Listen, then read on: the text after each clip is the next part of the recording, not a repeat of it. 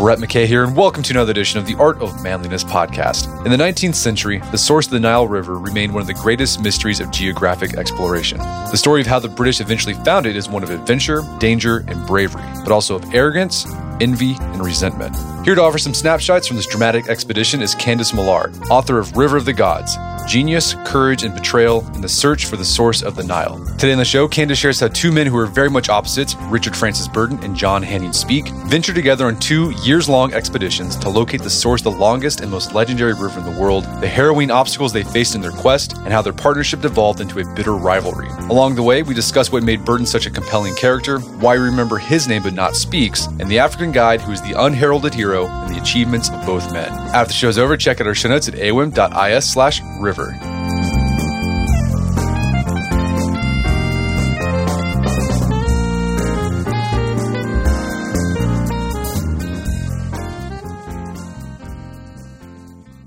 All right, Candace Millard, welcome back to the show.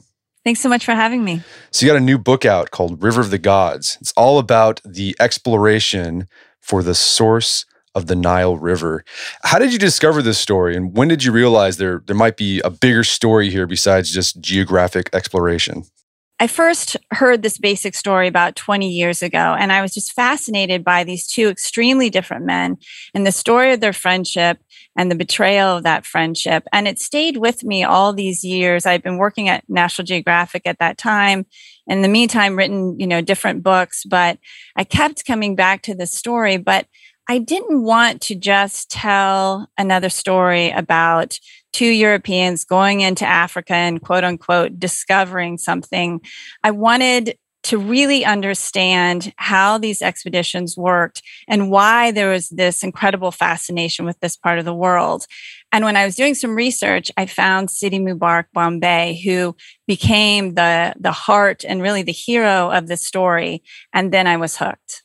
Yeah, what I loved about this story is that there's stories within the story. There's like lots of stories, and you explore them all. It's sort of like a river, right? You find these little tributaries, and you go off, and you see. It gives you a bigger picture of what was going on.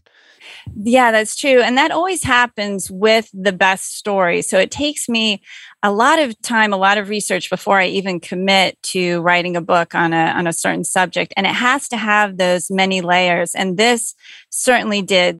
Okay, so the exploration for the source of the Nile was going on like 1830s, 1840s, 1850s. What was going on in Europe at the time that kickstarted? It was like there was an obsession. Like there was an obsession in discovering the source of the Nile. What happened? That's right. So it used to be that Europeans were obsessed with Rome and Greece, and they taught their children and the priests, and everyone was steeped in learning those languages and learning that history. But then at the very end of the 1700s, in 1798, the French were in Alexandria and they found the Rosetta Stone. And then they were fighting with Britain at that time. Britain wanted it. Every European country then was obsessed with this even older and even richer civilization. And so it just set off this frenzy in art and architecture and fashion. And everyone was fascinated with Egypt, as really we still are today. And so you can't have Egypt without the Nile, right? The longest, most storied river in the world. And but people had been trying to find the source of the Nile for thousands of years, ancient philosophers, Egyptian kings, but they kept trying to find it by ascending the river, starting at the Mediterranean Sea and then going south. But they quickly hit all of these swamps and things, and they never got anywhere near. So it was still this incredible mystery, really one of the greatest mysteries in the history of human exploration. And so it was finally in the 1830s with the Royal Geographical Society getting involved, they thought, okay, this is our moment. We're going to try to find it. And was there like national pride at stake? I mean, were like the French and the British fighting each other on this? Absolutely. Absolutely. Everyone wanted the cultural claim, right? It was all about taking, right? Taking Africa, taking the land, taking the history and the culture, and, then having the bragging rights to that. And so they were all racing each other. And so that was something that they were thinking about, not only the dangers that they would face and being able to solve this ancient mystery, but also getting there first. Okay, so one of the individuals that played a big role in a European discovering the source of the Nile was Richard Francis Burton. This guy, you couldn't make this guy up. Tell us about his life before he went on this expedition to start looking for the Nile, source of the Nile. I mean, like, what was his life like? What was he doing? What was his personality like? Give a thumbnail sketch of him. Yeah, he was one of these incredibly brilliant, fascinating, very deeply flawed characters. So he was born in England, but he was always his whole life considered an outsider because before he was a year old, he moved to France and his father moved him and his brother and sister from country to country. He was in Italy, he was in Spain, he was in Greece, and moving each year. He moved 13 times before he was 18 years old. And each point, he would pick up the language and pick up the culture. He was just a sponge. But he also grew up to be an angry kid. He was always fighting. He was fighting at school. He was fighting with his tutors. He was just fighting for his place in the world. He felt like he really didn't fit in anywhere. But he, again, was brilliant. I mean, he ended up writing dozens of books, poetry, essays, translations, books about his travels. He ended up speaking more than 25 different languages, plus another several dialects. He became the first Englishman to enter Mecca disguised as a Muslim because his Arabic was so good and he knew the Muslim religion so well. He could recite a quarter of the Quran by heart. But he was one of these people who studied and was fascinated by every culture and every religion, but respected none. Yeah, he was deeply not religious. Right. And yeah, but that was amazing. Like the story of him sneaking into Mecca was crazy, that he was able to do that as a European.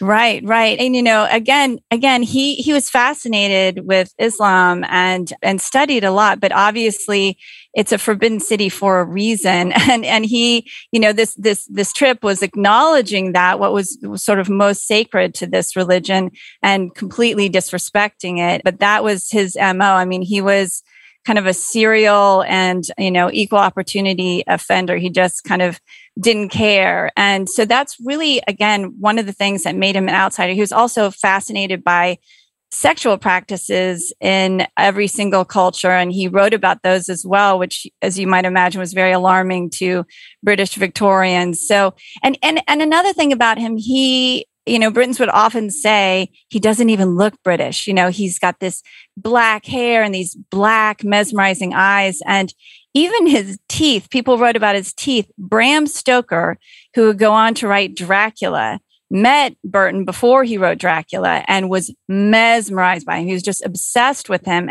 And reading his descriptions are fascinating. And he even writes about watching Burton as he's talking and looking at his teeth that had gleamed like a dagger. So many people think he might have been an inspiration for Dracula. Okay, so when did Burton get the idea that he would start hunting for the source of the Nile?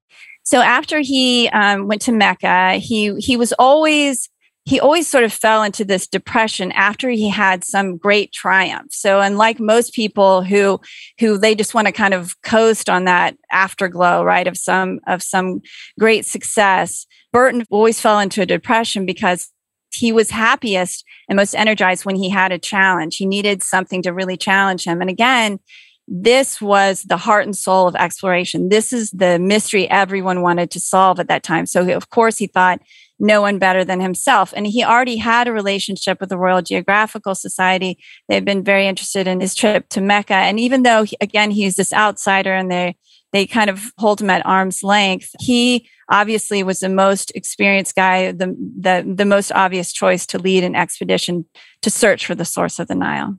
Okay, so Burton he gets pointed for the job, like, you're going to be the guy. So he starts putting together a team.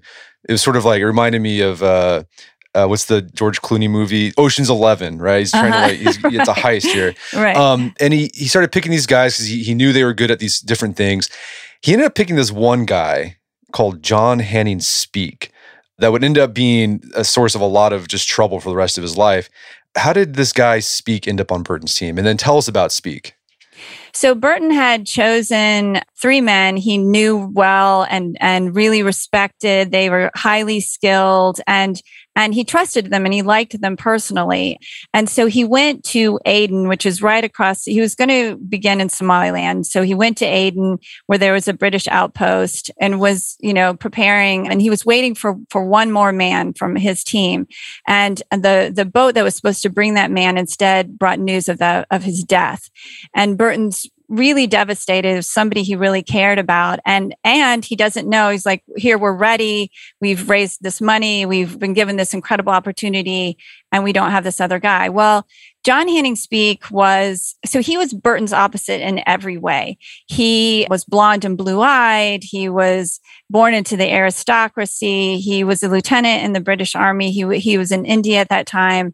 He loved to hunt. And so he was on leave from the army and he wanted to go to Africa to hunt. He wanted to go into Somalia. And when he got to Aden, the person in the British consul who was there refused to let him go. He said, it's too dangerous. But he kept trying. And the guy said, okay, finally, just leave me alone. Why don't you talk to Burton? Maybe he'll let you go on his expedition.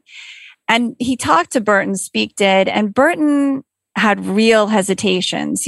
First of all, he was concerned because Speke didn't have any knowledge of the people in East Africa, their traditions, their language. He didn't speak any language. He spoke a little Anglo-Hindustani, but that was it. And he didn't seem to have any interest in it either. He just wanted to hunt. But Burton felt sorry for him. He thought, this guy is going to go and he's going to die. He's going to be killed. He's not going to survive. I'll give him a chance. And so he said, okay, you can come with us. So just get our bearings here. This is about what year is this? 1850? Yeah, this is 1854 when they met. 1854. Speke, he's also a young guy. He's like in his 20s, right? That's right. So he's about 6 years younger than Burton. Burton's in his 30s and Speke's in his 20s. Yeah. And so Burton, he kind of said like, I didn't want to have him on there, but he said, I felt sorry for him. I'll let him come along. When did Burton realize that Speke was going to be a liability for him? He didn't really realize for a long time. Burton's one of these people, I think often in history, when you have somebody who's really extraordinarily, he's sort of genius level, extraordinarily smart, extraordinarily skilled and accomplished, he attracts envy that they're not really aware of. And that can be an extremely, extremely dangerous thing because admiration can quickly turn to envy, can quickly turn to resentment, can quickly turn to hate. And that's what happened here. Burton was kind of not paying attention to Speke, which Speke hated more than anything. Speke on the outside seems sort of modest and quiet, but inside he really burned with this ambition. And he all along wanted to be the leader of the expedition, not have Burton be the leader. He wanted to lead it. He wanted the glory and the accomplishment. But Burton was unaware of it. He was focused on this expedition and this challenge ahead of him. And so it would take years and many things along the way sort of built up offenses that he didn't realize that he had caused, and Speke's kind of keeping tally, and it doesn't come out until much later. So the expedition, it happened in phases. So this first expedition they went on, something happened that really, really started sowing the resentment with Speke. They almost both died. Tell us about this experience. You do such a great job describing it, but kind of give us a picture, like what happened in this attack, and then how did that sort of really sow the seeds for this resentment that Speke had against Burton? So they were going to begin in Somalia and then set out into the interior of East Africa. It was believed that there might be some enormous sort of inland sea. And so they started in Berbera, right on the coast. And again, these are people that this wider story is one of sort of arrogance and ignorance. These are people going into a land to, again, quote unquote, discover something where people have lived for 100,000 or more years, right? And millions of people. And of course, these people are going to defend themselves. So it's going to be dangerous. And so one night they're just in their tents, they're sleeping, and they are attacked by hundreds of Somali. And one of the men is killed. Again, one of Burton's good friends. Speke is stabbed 11 times. And Burton has a javelin thrust through his jaw from cheek to cheek, which leaves this, long, jagged scar on his face for the rest of his life. But in the midst of this attack, at one point, Speke starts to leave the tent, and then he steps back, and Burton just sort of carelessly says, "Don't step back; they'll think that you're retreating." But to Speke, this is the worst thing anyone could say to him, because he thinks in his mind that Burton is calling him a coward, and that he takes great pride in being incredibly tough, incredibly brave. And so he is furious, but he doesn't say anything to Burton, and Burton has no idea. I mean, they're all fighting for their lives, and this ends the expedition, and they have to go back to England to regroup. And again, Burton has no idea, but Speke is enraged, and he's holding this sort of in his heart against Burton. Yeah, so they go back to London, lick their wounds, and try to figure out, regroup, and plan again. Yeah, but as you said, during this time, Speke really started nurturing his resentment towards Burton. He tried to change the story of what happened, and kind of saying, "Yeah, I was the guy. Burton, he wasn't doing anything." Right. He's saying, he's talking about the orders that he gave and the decisions that he made. And yeah, this becomes a theme. But again, Burton is completely unaware of it. So then the Crimean War by that time is going on, and they both go to take part to a limited degree in the Crimean War. And then Burton decides, I'm going to go back. I'm going to go back to East Africa, and the Royal Geographical Society is going to fund another expedition for him, and he needs a second in command. And against his best judgment, even though, again, he is completely clueless about how Speke feels about him, but he knows that they don't really get along that well, and that Speke doesn't really have as many skills as he thinks he should. But he says he's like, look, he nearly died the last time. We all lost a lot of our investment, financial investment as well. He felt bad about that. So he said, he invited him to come along, and Speke accepted. Well, during this interlude period, Burton had a romance. This is another one of those cool little stories that happened. It was a romantic romance, like capital R romantic, with this woman named Isabel Arundel. Tell us about the relationship, and because I thought this was really it really spoke to how, like, so that romantic period that people were experiencing in Europe. So tell us about that relationship. Well, it's interesting. It seems like Burton always attracted to him people who were his complete opposite. So Isabel was as well, in a different way. So Isabel was also born into the aristocracy, but she was Catholic. And so while Burton had this sort of nomads, growing up, he moving from place to place, he was kind of on his own, kind of raised himself. She was born into this very, very strict and controlling world where, literally she got to see her parents in the evening, standing next to them to say goodnight. It was nannies and boarding schools and very controlled. And her mother especially was extremely controlling and wanted to choose who Isabel would marry. But Isabel dreamed of a completely different life. She wanted adventure. She wanted freedom, which you just couldn't have as a Victorian woman in Great Britain. And so she said that she wanted to be a man. She said, I wish I were a man, but if I can't be a man, I want to be Richard Burton's wife. So she meets him when she's just 19 years old. It's her first trip outside of England.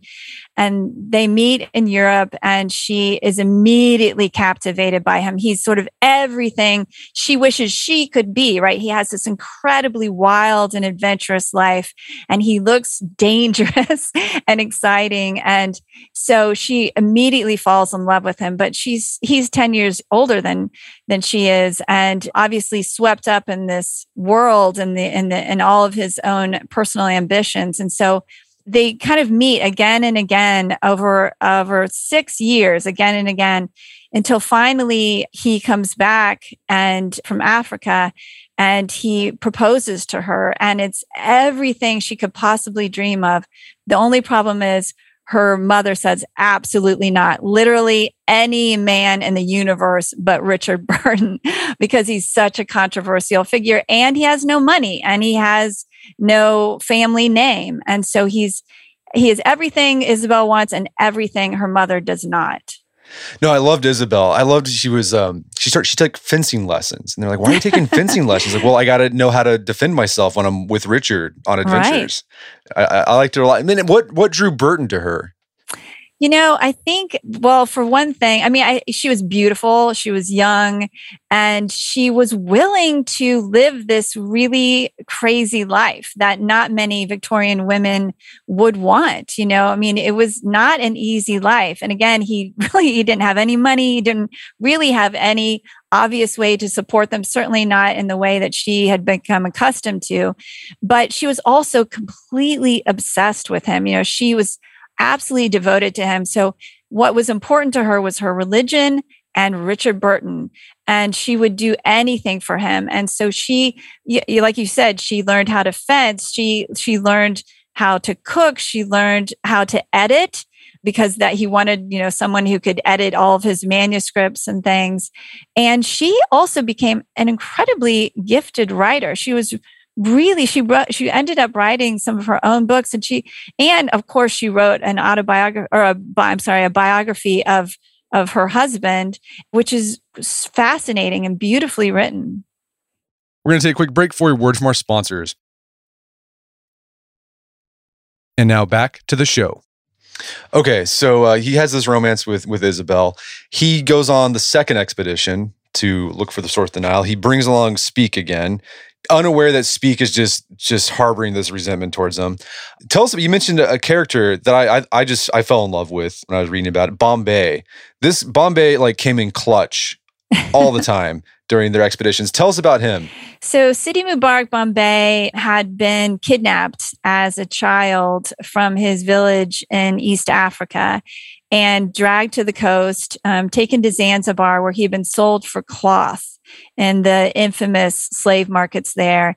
And he had been taken to Western India, where he had lived enslaved for 20 years until the man who owned him died, and he was given his freedom.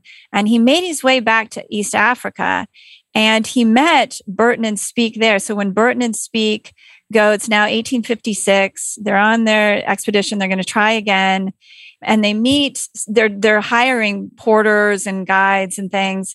And they meet Sidi Mubarak Bombay. And it's really interesting to me because both men immediately knew if they didn't hire anyone else, they had to hire Bombay. And, he spoke many languages. He was incredibly hardworking, incredibly trustworthy. He was very cheerful in everything that he did. But what's most astonishing to me is that even after everything that he had endured, all the loss, this unbelievable tragedy that he had survived, he had the softest of hearts. He was incredibly kind, incredibly generous. And that is obvious. It was obvious to these men the moment they met him. And this ended up being true in expedition after expedition after expedition. He would spend his life helping to map his part of the world. And he quickly became the heart and really the hero of this expedition. Yeah. One of the problems that Burton had and Speke had is sometimes the porters are just abandoned. They just in the middle leave. But Bombay never did. And also Bombay did a great job of sort of, managing the relationships between the porters and Burton and Speke. Yeah, he did. And look, it's understandable why these men would desert the expedition, is so they were, incredible. Burton and Speke nearly died multiple times. And it was never clear like how they were going to pay their porters. And they never had enough porters. They never had enough donkeys, and the donkeys were always running off too or dying. And they had so much equipment. And they, people have to understand, I mean, these are vast expanses that they're crossing. So they would spend years there, and they would cross thousands of miles, and it was incredibly varied terrain. And they were, at one point, Burton has such severe malaria. He was paralyzed. He could not walk for nearly a year. And so they had to carry him with everything else too. Both men and many of and sometimes Bombay and some of the other people, they often would be blinded. They would get infections and things for months. They couldn't see when they're trying to go through. So and again, they're going through land that no one has invited them into, and it's potentially dangerous. People don't know. I mean, it could be immediately dangerous, and it certainly was in the long term very, very dangerous for these people on this land. So it's a difficult expedition. And so it's no wonder people left. Right. Yeah, when I read, it's like, this sounds awful. I don't know why anyone would want to go explore in the 19th century. I mean, yeah, as you said, like most of the time they were sick pretty much both Burton, like everyone was sick. Burton went paralyzed. Speke lost his vision. He also lost his hearing. He got a bug stuck in his ear. Right. Yeah, that was a horrible, it was just one of these crazy things where one night there's a huge storm and it blows down his tent. And it's pitch black. So he lights a candle to try to set his tent back up, but it tracks this horde of beetles. All these beetles descend on him and fill the tent, and he's flailing around trying to get rid of them, and he can't. And so he finally gives up, and he lies down to just try to sleep. And he feels one of the beetles climbing into his ear, and he can't get it out. And it just keeps burrowing deeper and deeper and deeper. And, he tries everything he can think of. He tries like butter and oil, and nothing is working. And so finally, out of desperation, he takes a penknife and he jabs it into his ear, and he kills the beetle. And like for weeks after, bits of the beetle, like a wing or a leg, comes out in his earwax. But unfortunately, he also deafens himself in that ear for the rest of his life. Okay, so they're on this exploration. They finally arrive to this large lake. It's Lake, help me on this pronunciation, Tanganyika? Yes, Tanganyika. Tanganyika. And Burton thought, hey, this is it. I think this is the source of the Nile. But he discovered it wasn't. When did he figure out that this wasn't the source? Well, not for a while. I mean, he still held on hope for a long time. So Lake Tanganyika is one of the largest and deepest lakes in the world. It's absolutely enormous. I was on this lake when I did research for this book, and you feel like you're on an ocean. It's just, it's really sort of narrow and very, very long. And I was on it one night when there had been a big storm, and the water was incredibly rough. And we were just in an open wooden boat, and we were tipping like insane, like almost completely tipping over many, many times. And it's also filled with crocodiles. So I was terrified, but it did seem like this, and it's in the right area. It's in what is today Western Tanzania. And as a side note, it's also the site of Gombe, which is Jane Goodall's research institute there on the lake. But so the problem is they got there, they didn't have boats. They were trying to find boats that they could rent or borrow, and they're sicker and sicker, and they're running out of supplies. And finally, they just realized they can't stay any longer. They have to start back for the coast, but they haven't had a chance to circumnavigate it. They haven't a chance to run all the scientific tests that they need to run. And they haven't gotten to, they think it's going to be in the northern reaches, and they haven't been able to really get there to see if, a Nile-sized river is running out. Well, at this point too, Speke decided, Burton was sick. He kind of needed to hold up for a little bit and recover. So Speke said, hey, I'm going to go split off and go check something else out. Why did Speke decide to do that? So at first, as I said, they had thought that there was one enormous lake in the middle of East Africa. But when they get there and they start talking to people who live there, and they find out actually there are 3 enormous lakes. And they talk to a guy who's like, if you really want to see a big lake, you should go north.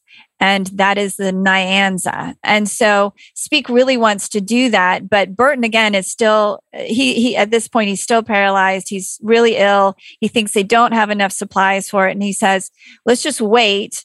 We'll get back to the coast. We'll regroup and then we'll try. And Speke says, you know what? When they're in Kaze, which is now Tabora, which was this big sort of trading post. He says, while we're here, why don't you recover, work on things? Everything was falling apart. Like their clothes were in shreds. Everything was falling apart at this point. It's like, why don't you work on that? And I'll take Bombay, because he didn't want to go anywhere without Bombay, and a smaller legion, and I'll see if I can go to this Nyanza. And Burton is kind of annoyed with him at this point anyway. And he's like, great, why don't you do that? But it would turn out to be the worst mistake of his life, because Speke did go to the Nyanza, and the Nyanza is the source of the White Nile. But the thing is, okay, Speke was convinced that it was it, but he really didn't know. No, he was only there for a couple of days. He didn't get anywhere near the north. He was in the southern part, and this lake, it's the largest lake in Africa. It's the second largest freshwater lake in the world. It's absolutely mind-bendingly enormous. And he wasn't anywhere near the northern reaches, which is where the Nile comes out of it. But he just said he had a feeling. He just knew that this was the source. And so part of it is gumption. He did go. Part of it is just luck. It just turned out that he was right, but he had absolutely no proof. So, okay, Speke's like, yeah, I found it. Burton's like, I don't know, maybe. You don't have any proof about it. They go home, and then Speke started doing these maneuvers to make sure that he got sole credit for discovering the source of the Nile. Like, what did he do? That's right. So they get back to Zanzibar, and Speke is really, really eager to get back to England, and Burton's still recovering. And Speke says, okay, don't worry, I'll go on without you. I'll go back to London, but don't worry, I won't talk to anybody until you can join me. And so Burton says, okay, great, I'll meet you there as soon as I can. Well, Speke decides instead, as soon as he gets to London, like the very next day, he goes to see the president of the Royal Geographical Society. And he tells him that he believes he's found the source of the Nile. And this guy believes him and really likes Speke. Again, Speke is sort of, and he doesn't have any children. Murchison is his name. And he sort of looks on Speke very affectionately and is really impressed with what he's done. And he says, we have to send you back as commander of your own expedition, which is everything that Speke has always wanted. So Burton gets back a few weeks later and is like completely bewildered and shocked by what has happened. He realizes that, Speke is not my friend. I'm not his mentor. He's my rival. It hadn't even occurred to him, but now everything's been taken away. So Speke is going to be given the next expedition, and Burton doesn't have one. So he doesn't have any way to go back and try to discover the source of the Nile, something he had been trying with everything he had to do for years. And during this time, Burton's reputation just kind of plummeted. Like no one wanted anything to do with him. That's right. So he just kind of spun deeper and deeper as he sort of then realizes how Speke feels about him. And then, the Royal Geographical Society kind of drops him. He's just an outcast, and he's bitter and he's angry and again, he's at his best when he has a challenge, when he has something he wants to solve or wants to accomplish, something big, and and that had been taken away from him. All right, so Speke goes back to Lake, what was the name? The Nyanza. The Nyanza. Nyanza, and he names it Lake Victoria. That's what we know it now. How did that expedition go without Burton? So it was, Speak had always been criticizing Burton, first just sort of to himself, and then to, his family members, and then sort of to a wider array of people, criticizing Burton at every point and criticizing his leadership skills. Now Speak finds that he's in charge and he has to make all of these very difficult decisions. And the same things happen to him. They get there. So the first person he knows he has to have with him is Bombay. And Bombay is absolutely willing and ready to go. And then he takes a man named James Grant. And James Grant is just, again, it's a story of complete opposites. He speaks complete opposite. So he's a really good guy, very genuinely modest, happy for Speak to have the limelight, and just kind of waiting to help however he could. But again, quickly they go in, there are desertions, they're starving, but they are able to make it to the northern reaches of the Nyanza. And again, they don't really have the proof that they need. They aren't able to spend enough time. They don't have all the scientific measurements, but Speak is even more than ever convinced that this is the source. Okay, so he's convinced, and he's building up his brand basically in England. Like, I'm the guy who discovered the source of the Nile. And most of the scientists and the researchers, they bought into it. Like, yeah, this guy did it. But then there came a point when they started to realize that Speak was all hat and no cattle. What happened? Like, what kind of led to his downfall when people started to realize this guy isn't really what he says he is? Well, he's sort of more and more manic. So first of all, he gets back, and the Royal Geographical Society, had been founded in 1830. It was the, most respected, most powerful scientific institution in Great Britain. And they had this vaunted journal where they would publish the reports of the men that they would send on these expeditions. And Burton had taken up a whole issue after their last expedition. But Speak, A, he hates to write, and B, he really wants as much attention as he can get. So instead of giving all of his information to the Royal Geographical Society, which had sponsored him, which had sent him there, he decides he's going to publish it with Blackwood's magazine, which was a very well-known magazine at that time, because he thinks he'll get more readership and more money and more attention that way. And so the Royal Geographical Society is outraged, and he gives them just sort of a poorly written, poorly researched, small report. And so he's broken ties that way. He also is very critical of everyone. There's a poor guy named Petherick who had agreed to try to help resupply Speak and Grant's expedition. And he had gone through hell and back. He had lost 2 men on the trip. He and his wife was with him, had nearly died.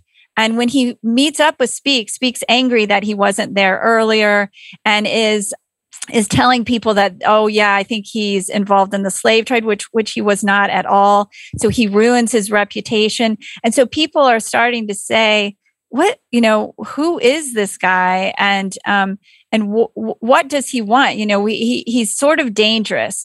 And so he also is kind of cast out. So he and Burton are just on their own. Yeah, the writing sample that Speak gave, and you quoted in the book, it didn't make any sense at all. No. Like I read it like 3 times. This is like my 8-year-old could write better than this. I know. And one of these strange twists of fate that happens in history sometimes. So out of desperation, Blackwood, this publisher, he's like, Speak has this great story to tell, but he can't write it. He just can't write it to save himself. So they decide to hire a quote unquote editor, is really a ghostwriter for Speak, to work with. And as luck would have it, the guy's last name was Burton. But yeah, I think it's a great example. I mean, it speaks like he had this vain ambition, but his envy and resentment eventually led to his downfall. Yeah, it did. He, as often happens, I think, when people are very arrogant, they are also very insecure. And he couldn't take any criticism. He just wanted to be lauded all the time. And yeah, that it turns into this sort of festering resentment against everyone. And you find yourself sort of cut off. Okay, so Speak, he's technically discovered the source of the Nile, but he pretty much lucked into it. He's also at this time, he's alienating the exploration community with how he's conducting himself. And meanwhile, you also have Burton, who's on the outs in that community. He still believes Lake Tanganyika is the source of the Nile. So he and Speke decide to argue this out in a public debate. But Speke unexpectedly dies before the debate. And it's a really dramatic, mysterious twist in the story. And we'll save that for readers of your books. If you want to know what happens there, get the book. But what's interesting about Speke's posthumous legacy is, even though, Speke is the first European to discover the source of the Nile, I had never heard of Speke until I read your book. But I did know who Burton was. So why does history remember Burton but overlook Speke? I think, part of it is, Speke died then soon after, and he just wasn't the personality that Burton was. I wrote a book about Theodore Roosevelt, and I always found it interesting. Roosevelt used to say himself, if you don't have the great event, you don't have the great leader. So he really wanted to be president during a war or the Great Depression or some big event where he could galvanize the nation. And he didn't have that. But yet we remember him. I mean, he's one of the most well-known presidents in our nation's history. Why? I think because of his personality. And it was the same with Burton. He was just absolutely fascinating. He was just this, you love to talk about him, right? He was off the charts brilliant. And he wrote so much. We have all of his writings. He was an unbelievably gifted writer. He spoke all of these languages. He did all of these other things. And so he is very memorable. So yes, you're right. There are dozens of biographies about Richard Burton. There's only one biography of Speke, and it was written, I think, in the 1970s. So almost 100 years after his death. And it's a really very slim biography. We don't know that much about his childhood or anything. So there's not that much to say about him. Yeah, he's all hat, no cattle. Yeah. Yeah.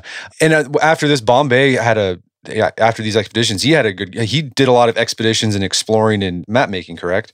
Yes. It's incredible. It's one of these things you think, I can't believe I've never heard of. I mean, again, I worked at National Geographic for 6 years. We talked every day about exploration and about Africa. I had never heard of Sidi Mubarak Bombay. So Sidi Mubarak Bombay, not only was he with Burton and Speke going to the Tanganyika, and then with Speke going to the Nyanza, he was with Speke and Grant when Speke came back to go to the Nyanza again. He was with Henry Morton Stanley when he found David Livingstone, which was on the banks of the Tanganyika. And that, the famous Dr. Livingstone, I presume, Bombay was there. Bombay helped make that happen. And then he, along with the explorer Verney Leavitt Cameron, became the first to cross the entire continent from east to west, sea to sea. So it would be difficult to argue that anyone did more for the mapping of East Africa, the continent of his birth, than Sidi Mubarak Bombay, but very few people have heard his name. Well, Candace, this has been a great conversation. Where can people go to learn more about the book? Which I think I told you earlier before we got on. This is the best book I've read so far this year. Thank you so much. It really means a lot to me. So it's available everywhere where books are sold. And I do have a website, CandaceMillard.com, and I'm on, Twitter and Instagram and all those things. So, but I really, really appreciate, I really enjoy the conversation. Thank you so much for your interest in the book. Thanks, Candace. It's been a pleasure. My guest today was Candace Millard. Her new book is River of the Gods, Genius, Courage, and Betrayal in the Search for the Source of the Nile. It's available on Amazon.com and bookstores everywhere. You can find more information about her work at her website, CandaceMillard.com. Also check out our show notes at aom.is/river, where you can find links to resources where you delve deeper into this topic.